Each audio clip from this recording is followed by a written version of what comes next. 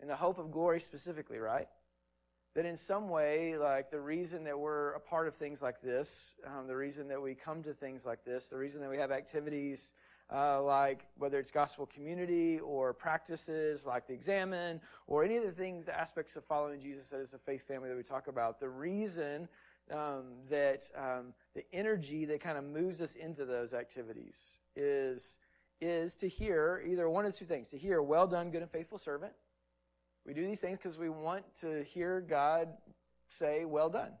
That you're doing what you're supposed to do. That this is what you're supposed to do, right? Or we want to hear God say, this is my child in whom I'm well pleased. That we want a validation to some degree of our efforts, or a validation to some degree of our identity. And again, those things aren't bad things. That again, this hope for glory, this anticipation and expectation of glory is, at its fundamental, at its base level, innocent. Like it's something that we're actually made for. You remember what glory was. C.S. Lewis told us. He said, glory is good rapport with God. That of all the things that we think of with glory, fame, illumination, splendor, beauty, majesty, exclaim, whatever, at its base, at its core, glory in our scriptures is good rapport with God. Acceptance by God. Response, acknowledgement, and welcome into the heart of God. And isn't that what we're all after, right? I mean, that's what we all desire. Like, we desire this. And we've been made to desire this. Because glory received, when it's received, is the satisfaction of having pleased Him whom we are created to please. And so, therefore, in its truest sense, leads to innocent rejoicing in the thing that God has made us to be. That we're actually made to rejoice in the thing that God has made us to be, the person that God has made us to be. That is how we were created. And we said that the way that we get to experience, the way that we get to see this glorious thing that is our lives, this wondrous thing that's been given to us, this life, our life and God's life, is to commit ourselves whole and wholly to something more than ourselves. To give ourselves away to something, to someone, for the sake and the good of that something or someone, right? That this is how we get to actually be a part of the glory. But remember what we said, that glory, because especially when we think of acceptance and acclaim and affirmation, it's not something that was earned or achieved or even awarded. But rather, glory is something experienced and matured into within the life and love of the glorifier, the one who glorifies us. And that's really important for us, right? As we keep going in this practice of the Examine, to remember that glory is not earned or achieved or even awarded. The thing that we want in life, to be fully and truly who you're meant to be, is not earned or achieved or awarded, but rather experienced and matured into within the life and love of the glorifier. At least that's what we learn from what Jesus prays for us. Jesus prays for us, wants for us, desires for us to know and to grow into the glory that He has. The glory that He has for us. Did you know that? Like that Jesus desires, think about it. In John 17, Jesus prays for us. Why do we pray for things? Because we want things, right? Like we pray because we desire something for the person that we're praying for. Desire something for the thing that we're praying for. We want something. The same thing motivates Jesus to pray, because He desires something for us. And so hear these words of Jesus in John 17 as His desire for you and I. Jesus says in John 17, Father, it's time. Display the glory of your Son, that the Son may display your glory. Display the splendor and brilliance, the thing that brings you fame and accolade, but through the Son who displays that very same thing. And then Jesus says, I have glorified you on earth by completing, down to the last detail, what you designed me to do. Jesus says the way that He glorified God, the way God glorifies Him and He shares the glory of God, is by doing and being the very thing that He was meant to be, reaching the teleos, the completion, the fullness of Himself in what God has given Him, right? I spelled out your character in detail, Jesus says, to the men and women you gave me. They were yours in the first place. It's not like that these people who follow Jesus just out of nowhere, like, suddenly became gods. They were always gods. But something was woken up in them, awakened in them, to recognize whose they always were.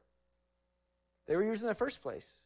Then you gave them to me, and they have done now what you said. Now they're following in the things that you speak and you say. So Jesus says, I pray for them, for those you gave me, for they are yours by right. Everything mine is yours, and yours is mine. And listen to these words. And I am glorified in them. My life is on display in them.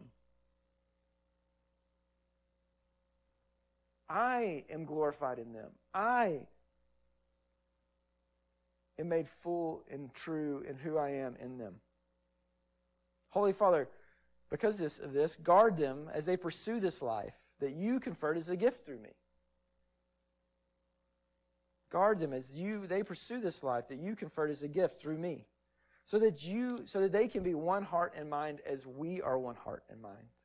Bring them into this union. Guard them. Guard them so that the life that I give them, the life that's now my life lived in them, my glory in them. He says, I'm saying these things so that my people can experience my joy completed in them. I'm praying these things for them. I'm saying these things out loud for them so that they might experience my joy completed in them. I gave them your word. The godless world hated them because of it, because they didn't join the world's ways. But I'm not asking that you take them out of the world, but rather that you guard them from the evil one. That what they're after is going to be faced with opposition. That what they're after is going to feel like something that the world is against. And that there's ones who are actually against them. So guard them, Father. Set them apart for holy service, Jesus prays. For holy service in the truth. What is the truth? Your word is truth. I'm praying not only for them, but also for those who will believe in me because of them and their witness about me. The same glory you gave me, listen to this, the same glory you gave me, I give them. The same glory that was given to Jesus. The same glory that he started the prayer off with. The glory of one who is, from the foundation of the world, is pleasing, accepted. This is my son in whom I'm well pleased before any of his actions, but who also is one who had said, well done, good and faithful servant, lived fully into who he's meant to be. That glory that is Jesus's, Jesus shares with us. And he shares it with us so that we will be unified together as we are, as God the Father and God the Son are. Jesus in us, and the Father in Jesus. Jesus prays, then they'll mature in this oneness. Then they'll mature in this oneness. When they share my glory, that's when the maturing will happen. They'll become perfectly one, reaching the end, the completeness of this design.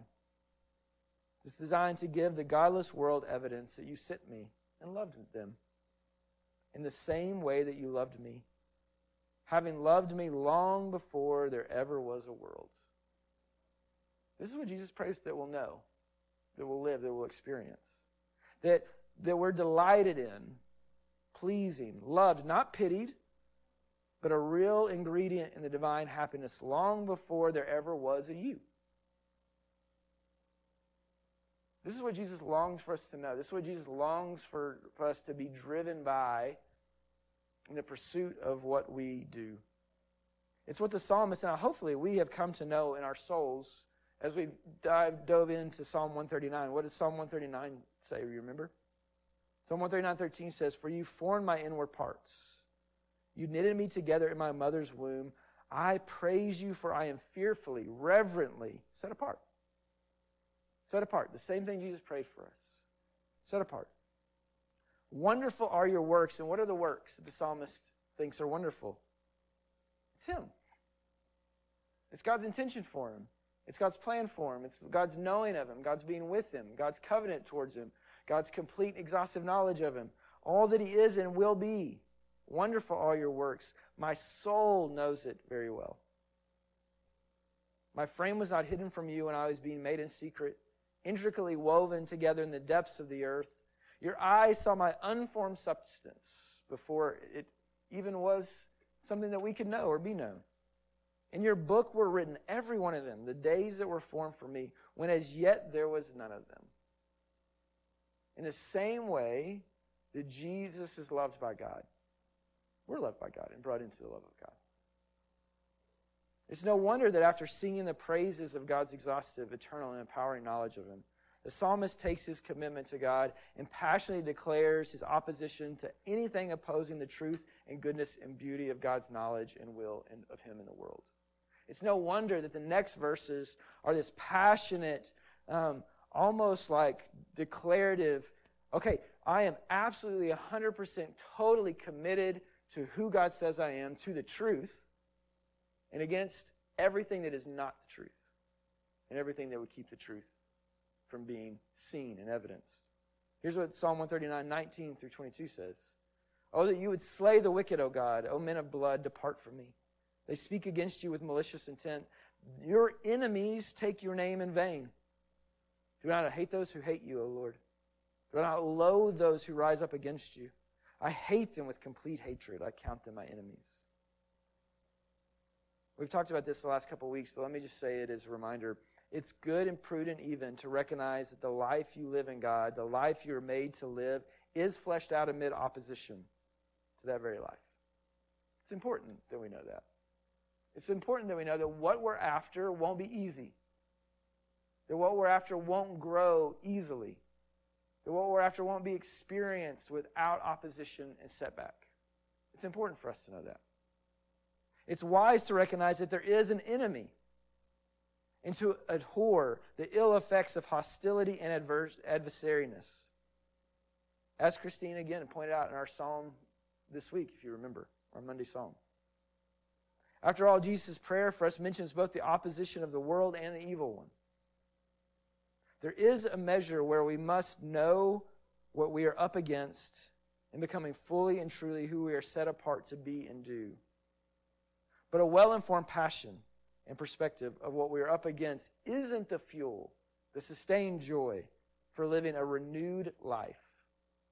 Knowing what we're up against, a passion and perspective of being against anything that's not the truth is not the fuel that sustains our joy. That it's not the fuel that extends the flame of new life birthed in us. Remember way back in the summer, like we observed a conversation between Jesus and his disciples just as the day began and entered into the Samaritan journeys.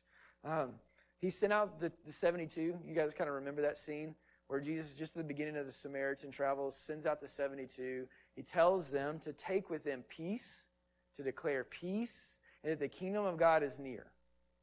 Knowing that they'll receive opposition, that some will accept them in and they'll get to declare the fullness of what that looks like, and some will reject them and they'll dust their feet off and continue to walk on. Well, the disciples come back, and they come back from this experience of being sent out by Jesus, the same kind of sittenness that Jesus is praying, I think, for us for in his prayer in John 17.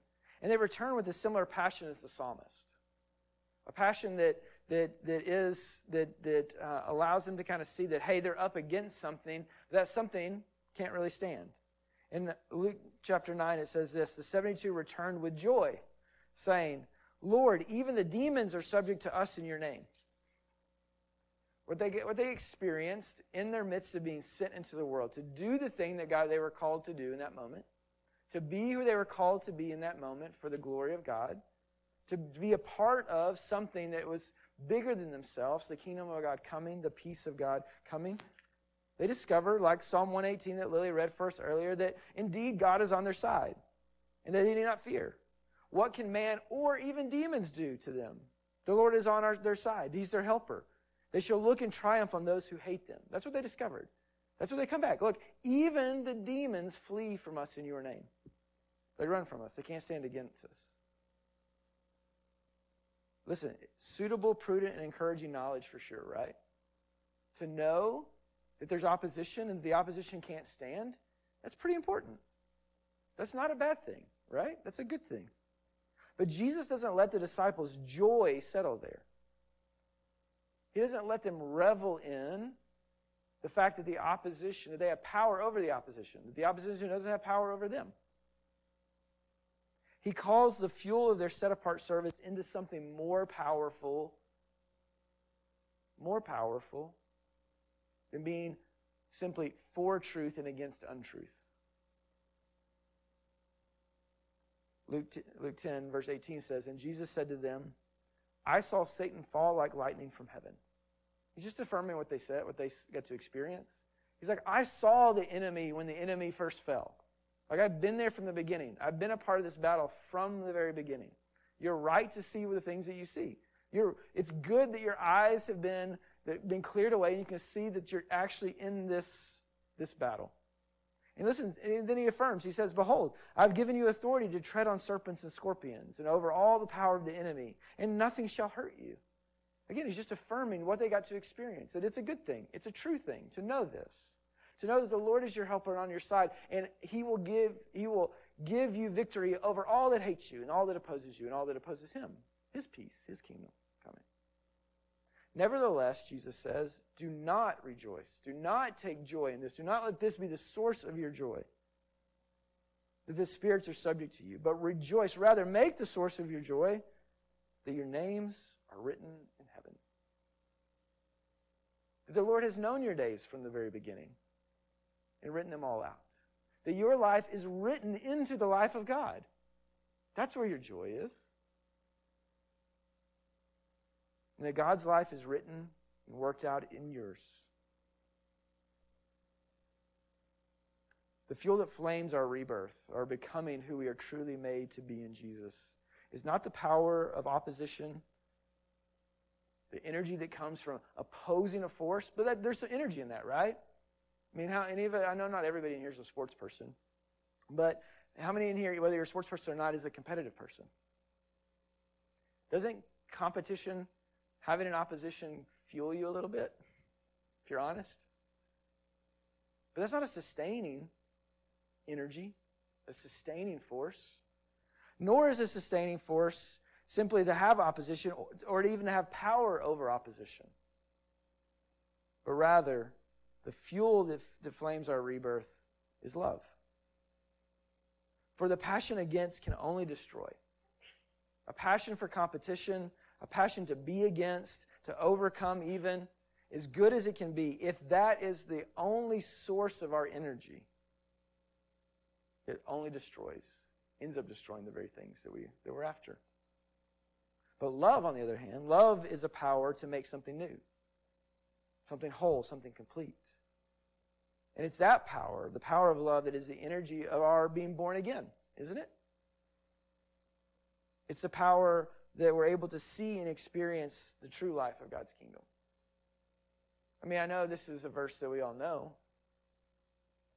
but it says in John 3:16, "For God so loved the world that He gave His only Son, that whosoever believes in Him should not perish," not be destroyed, not be overcome, but have eternal life, life full and forever, the complete life that we're after. For God did not send His Son into the world to condemn the world, again, to destroy, to just simply be against, but in order, rather, that the world might be saved through Him. And greater love, Jesus would say later to His disciples, has no one than this, that someone laid down his life for his friends.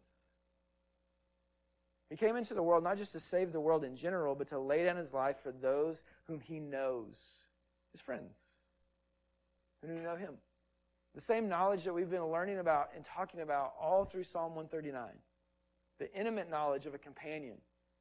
The covenantal knowledge of one who's been with us and knows us inside and out. The exhaustive knowledge of one who's crafted and formed us. And listen, to reach our end, our maturation, the fullness or completeness of our design trajectory for who we are made to be, our teleos, we are to love like our Father loves. That's what Jesus said in Matthew 5. We read it a couple weeks ago, but I'm going to read it again for us. This is what Jesus says in Matthew 5. After He's talked to, remember what's happening in Matthew 5? Matthew 5 starts with Jesus' declaration of who are the blessed, the Beatitudes, right?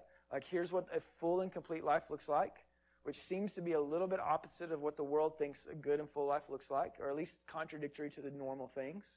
Again, like Jesus is saying later in his prayer, that like you've chosen to live a way that looks different than the world, and the world doesn't accept that, right? Because it looks different, it feels different. It's not in beat with it. But then he says, like, the fullness of that, as you're called into it, you become salt and light. You become ones who are a city on a hill. You demonstrate, you're set apart for holy service in the truth to declare and proclaim what is true, that God loves you and has loved you and has been with them.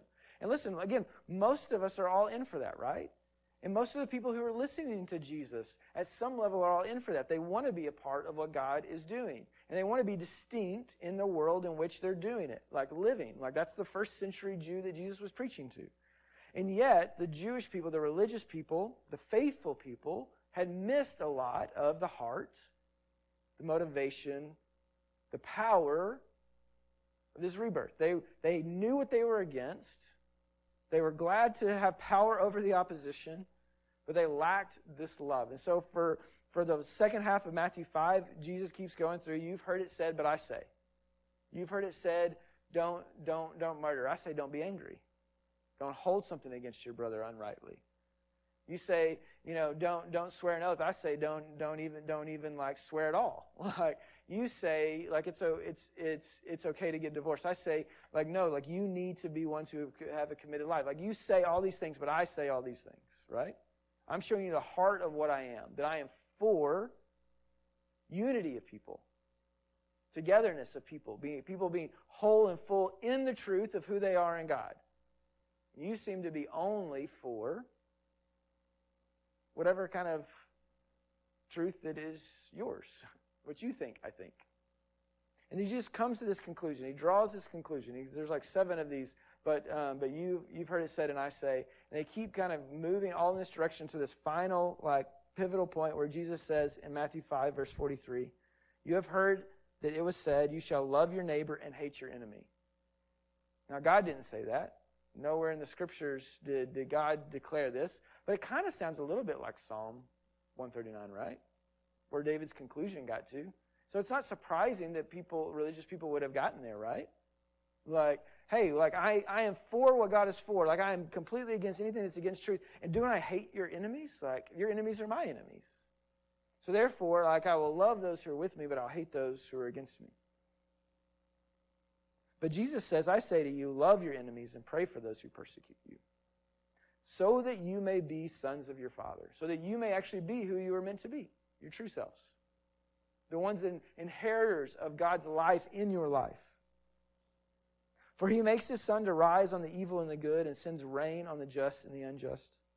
For if you love those who love you, what reward do you have? Don't even the tax collectors, remember the insiders who are really outsiders, the ones who every Jew right here in this scenario would have despised? Like the ones who, like they know that they're better than, don't they do that? And if you greet only your brothers, what more are you doing than others? Do not even the Gentiles, those who don't even know a thing about God.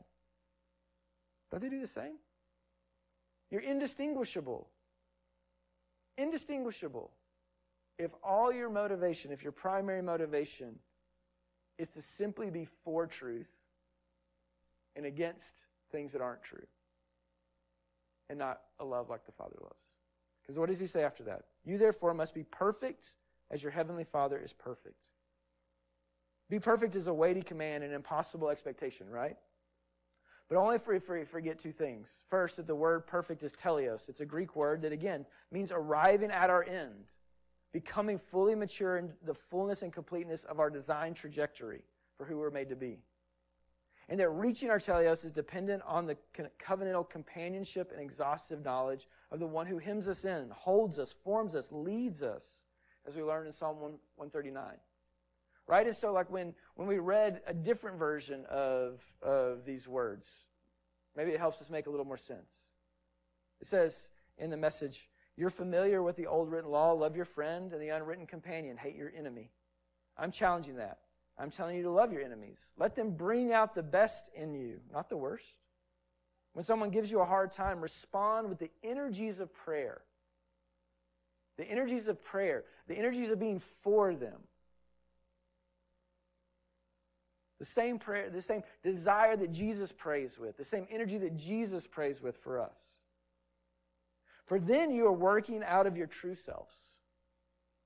Your God-created selves. Then you're actually being what you're meant to be and who you're meant to be. That is what God does. He gives His best, the sun to warm and the rain to nourish, to everyone, regardless, the good, the bad, the nice, and the nasty. If all you do is love the lovable, do you expect a bonus? Anybody can do that. If you simply say hello to those who greet you, do you expect a medal? Any run-of-the-mill sinner does that. In a word, what I'm saying is grow up. Grow up. You're kingdom subjects. Now live like it. As Jesus prayed for us, mature. Live out your God-created identity. Live generously and graciously towards others the way God lives towards you. Listen, discovering the glory of God's knowledge of us, of who He knows us to be, of who He knows us to be able to become, causes us to energetically commit ourselves to desire what He desires. Right? That's what we've learned in the Examen. Like this like knowing what God knows of us. We were created to know what God knows of us. And that causes us, commits us to be committed to doing in what God wants for us, to wanting what God wants for us and for His world. And we give ourselves wholly to this pursuit, to being faithful to what He wants for us and others. But the passion of this discovery can't sustain our efforts for something better. For being and for doing what we are reverently set apart to be and do. Eventually, our passion leads to conflict. To fighting against the things against us, against God, against what is true. It doesn't distinguish us, it makes us like everyone else. And while it is reasonable, even necessary, to know that there is an enemy in opposition to the good, our commitment to doing what God wants, if that is our primary motivation, eventually leads us to fight and live in the way of those who we're fighting against, rather than a whole new way. Listen, if all we want is to know what God knows of us and to do what God wants us to do, that's the end of our motivation, then we're going to end up living just like everyone else. That's what Jesus says. Remember what we talked about a few weeks ago, what Merton said. He said, the one reality on which our true character, our true identity, and happiness depend is our fundamental orientation to God, right? Who we are in God, with God. Not just for God, but through God and in God. Our fundamental orientation to Him. And what He's discovered in Psalm 139 is that we're fundamentally in His life. He's in our life. He knows every detail of us. He searches us. He knows us. He observes us. He creates us and crafts us. And from that, we know that we are created to will what God wills, to know what God knows, and also to love what He loves. Again, we can be wholeheartedly committed to wanting what God wants, to knowing what He knows. But if we attempt to live our lives with only those two motives, we miss something that we're made for. We miss something that we're made for loving what God loves. So no matter how good of a life we live, we'll miss out on the full, whole, complete, glorious life we are made for. That's what David Brooks was discovering when he wrote The Second Mountain. Again, I'm trying to help connect some of the dots for us if you haven't caught that by chance. But remember what he said? He said, I no longer believe that the character formation is mostly an individual task or is achieved on a person-by-person basis. I no longer believe that character building is like going to the gym. You do your exercises and you build up your honesty, courage, integrity, and grit. You become glorious by working at being glorious, right? I now think character is the byproduct of giving yourself away. You love things that are worthy of love. You surrender to a community or a cause. Make promises to other people. Build a thick jungle of loving attachments. Lose yourself in the daily act of serving others as they lose themselves in the daily act of serving you. Character is a good thing to have. There's a lot to be learned on the road to character, Brooks says. But there's a better thing to have. Joy. And the serenity, the joy arrives as you come closer to embodying perfect love. Listen, the fuel for sustained motivation to live the life we are meant to live, to become who we are truly set apart to be, the life we long for, is the joy of perfect love. So what does it mean to love what God loves? What does it mean to love what God loves? Quite simply, to love the way God loves, to love what God loves, is to will what is really good. To will what is really good. Truly good. And such love must be based on truth. What did Jesus pray for us? Set them apart for holy service in the truth. Your word is the truth.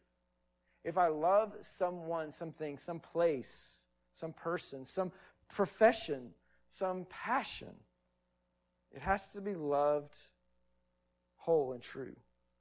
What is true?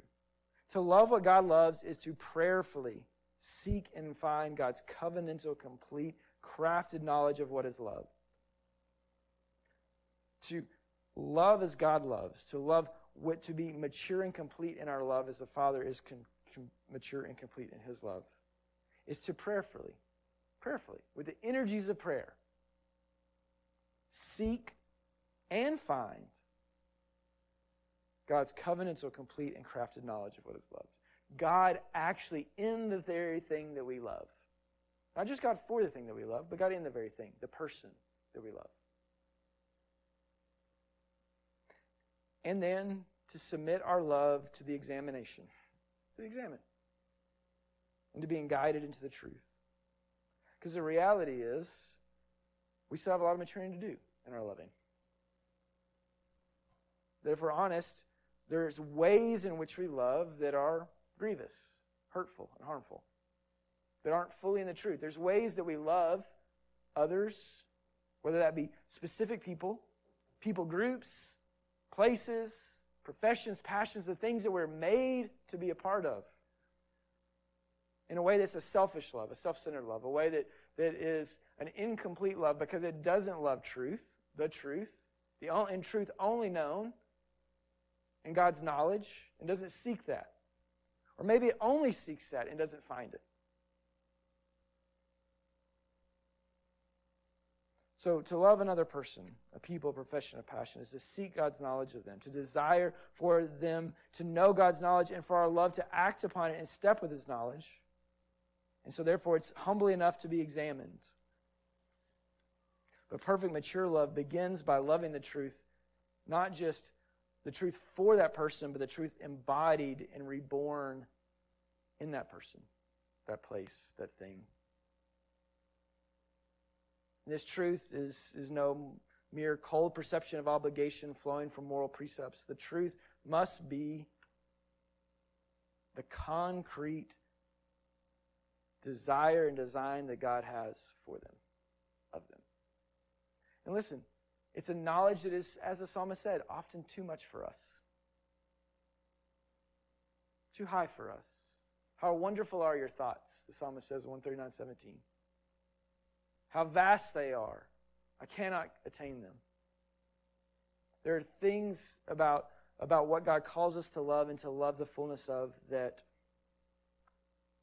calls us into a type of love that will allow us to walk in the mystery that only God can really comprehend. A willingness to love things for what God wants for them, but a willingness to also submit to that our knowledge of what God has for them might just be a little limited. In order to love others with perfect love, we have to love truth. We want the good for them, the only good for them, which is what God, their life in God, their life with God, God's life in them. And the only way that we can really find ourselves in step with that is if we let God lead us into a love for others. Like it can't just be something that we just birth in ourselves, but just like the glory that we receive is something that's given to us. And so what I'd love for us to do just for a few moments, Because, hey, listen, so like where we're going from here with the Examine is we've looked at the Examine and hopefully gotten to know what God knows of us, to learn a little bit of how to discern even what God wants for us. But like we want to move into those commitments, what it looks like to live in those commitments that God calls us to with fullness. And so in November, that's what we're going to spend our time doing here, is trying to work those things out. But like we can't move into those things unless we love what God loves. We can't just know what God knows and will what God wills. We have to love what God loves. And so there's a lady named Julian from Norwich. She's no longer alive. She was around a long time ago, but she found herself in a kind of a place where she was asked a lot of times to engage in the life of people because she loved them and because they know that they were loved by her. And she wanted in that engagement to be one who walked faithfully in the love that she had for them, but more so the love that the Father had for them. And so she developed an eye motion to help with kind of her affections. And so she did this. She says, I look up to God. So she would physically look up. Look, she's a nun. She's a little strange, right? No offense. But people, mystics and people they're just strange. It's okay. It's all right to admit it. That's probably why they're special. And so she looked up, and then she said, I look up to God. I look to you, and I still look at God. Now I look through you to God on the other side of you. I look up to God, I look to you, and I keep looking at God. The whole idea of this kind of motion, of like trying to see God in the person, in the thing that we love, is what she was after. She knew, as one who was considered wise, who was a wise person, that the way that she could love people could be something that's off. Even in her, because even though she knew what God knew, and she wanted what God wanted, she wanted more than that to love what God loved. She wanted to love God in the person, not just for the person. She wanted to love God in the thing that she was called to, not just for the thing she was called to. Does that make any sense?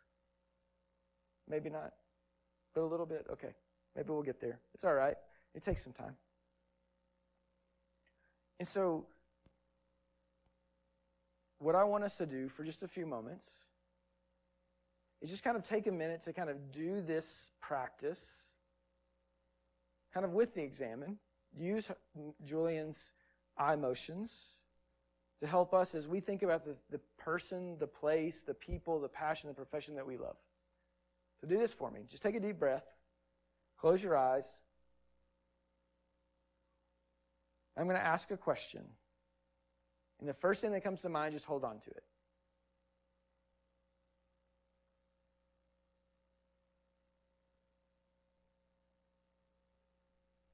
Other than yourself, what or who has God called you to love?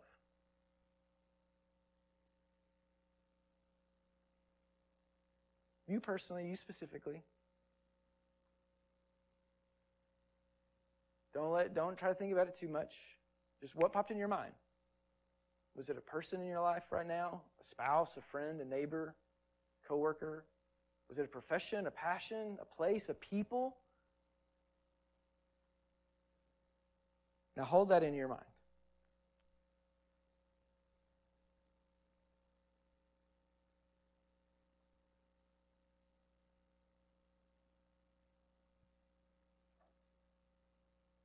In just a second, there's going to be a prompt on the screen. After I get done praying, I want you to look at the prompt and just follow it. And then you just have a minute to just sit in it. Okay? Father, I thank you that you have made us to love. That you not only loved us,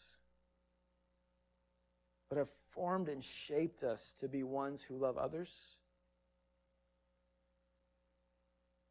that you have formed and made us to be a part of your love moving in the world, a transforming love, a powering love, a love that, yes, overcomes opposition,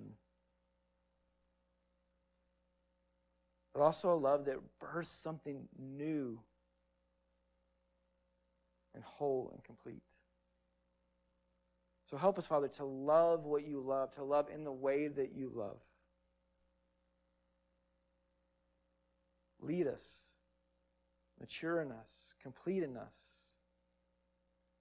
the love that is our life. In your Son's name we pray. All right, take a look at the prompt. I'll let you just sit in it for a minute.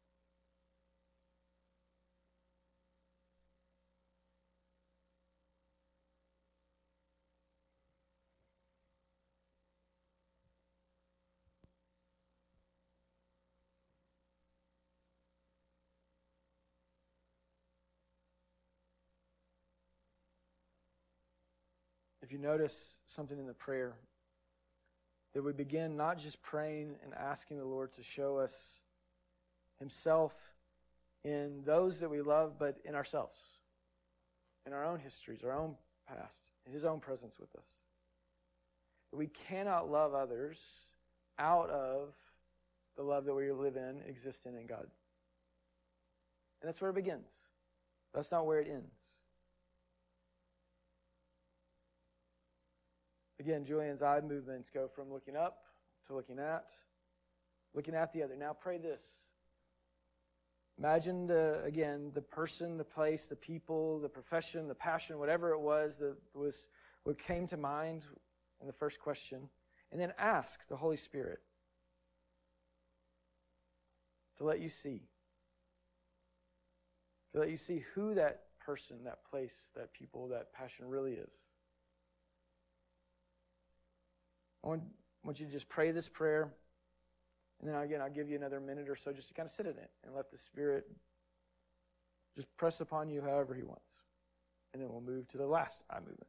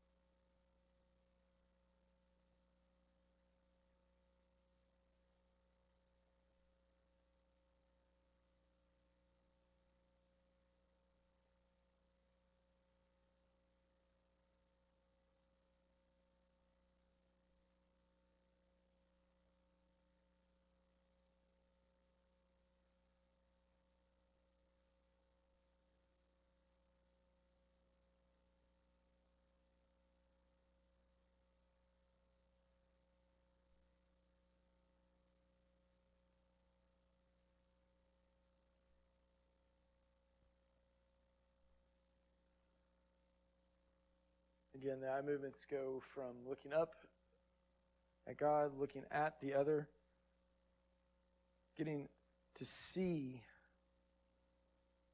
God within them, at work within them, where the Spirit's leading, wanting, again, what God wants for them, right? But again, Julian's, I think, wisdom comes in that she doesn't just stop there. She says, now you just keep looking at God. Praying, Jesus, lead me in how I can join your way, your love for their true good. Not simply knowing what God wants for them, wanting what God wants for them,